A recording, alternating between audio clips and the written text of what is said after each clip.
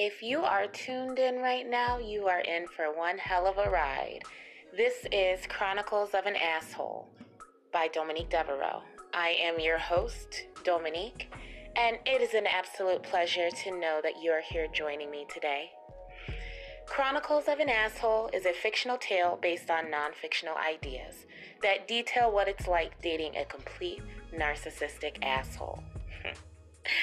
Can this person look past themselves enough to sustain happiness without actually losing themselves?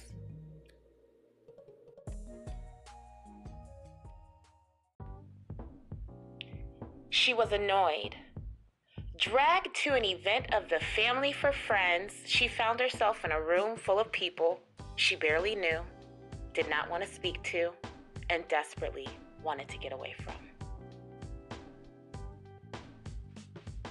D, those guys over there really want to meet you. Stop being such an uptight asshole and socialize.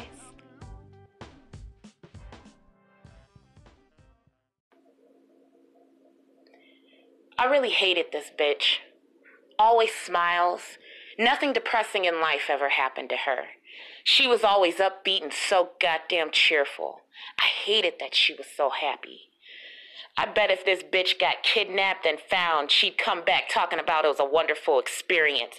Optimistic bitch. I'll socialize when I'm good and goddamn ready to. Get the fuck away from me. I wasn't on a power trip, nah. I was just an asshole to the 18th power and didn't care who took my attitude, as long as it dissipated from me. I stood at the bar in a black and mini strapless dress with a nice pair of black pumps, a black and silver clutch to match, silver studs in my ears, light wavy curls falling to the top mid part of my shoulders. Faint makeup appearing natural, which I could pull off. Hell, my skin was flawless. My titties were large enough to be noticeable, yet petite enough to where I didn't always have to wear a bra.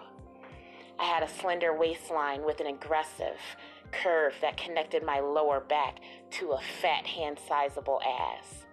Legs that suggested that I worked out, the perfect height, and I wore a deep, blood red lipstick that night.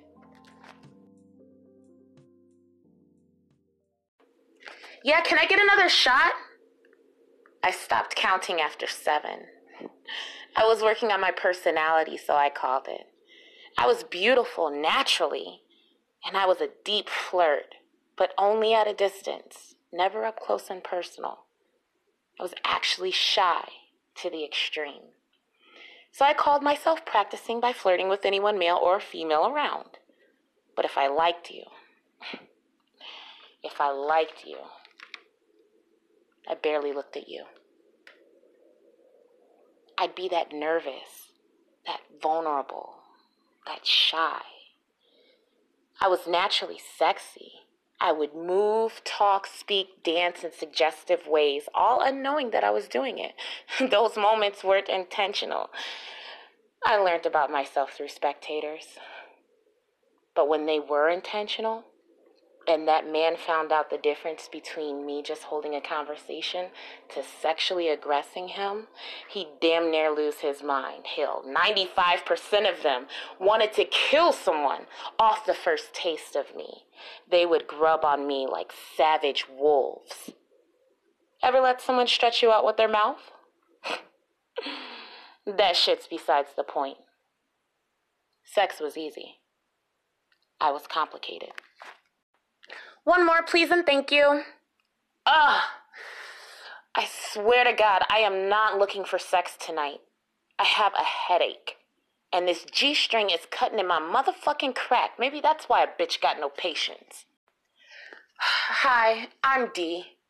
As the Three Musketeers misogynistically introduced themselves with their pre-resume, I took note of the size of their hands and how they moved them while talking.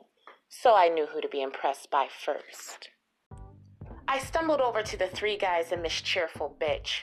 I rubbed my head, already looking annoyed at the 3 stooges, who obviously took a predatorial diagnosis of my drunkenness, my inability to fight back, and my walk to decipher how long it's been since I've had sex. Their dicks damn near ripped through their pants. I put on my happy face.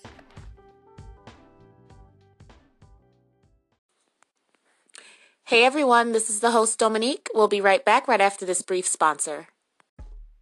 The first one was ugly as shit, but the confidence in his hand gestures made his ugly ass fine as hell.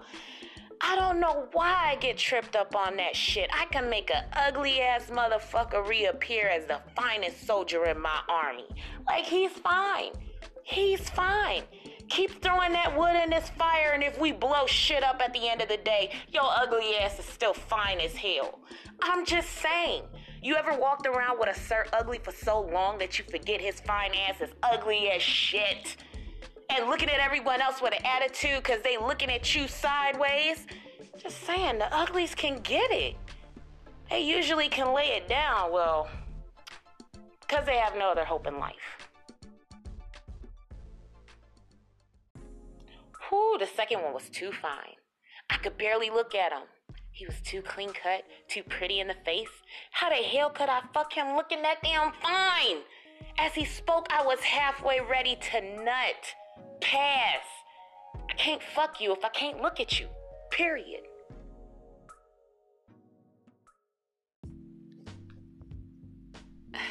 The third one was interesting. 75% clean cut, 25% dusty. Confident hand gestures. He was dark and beautiful, but rugged and sexy. He looked like he knew pain, but he wasn't on the defense. When he smiled, the overcoming of life shined through his fluffy pink lips. He spoke excitedly, but poised, masculated, but vulnerable. He was sexy. He was beautiful. He was unique.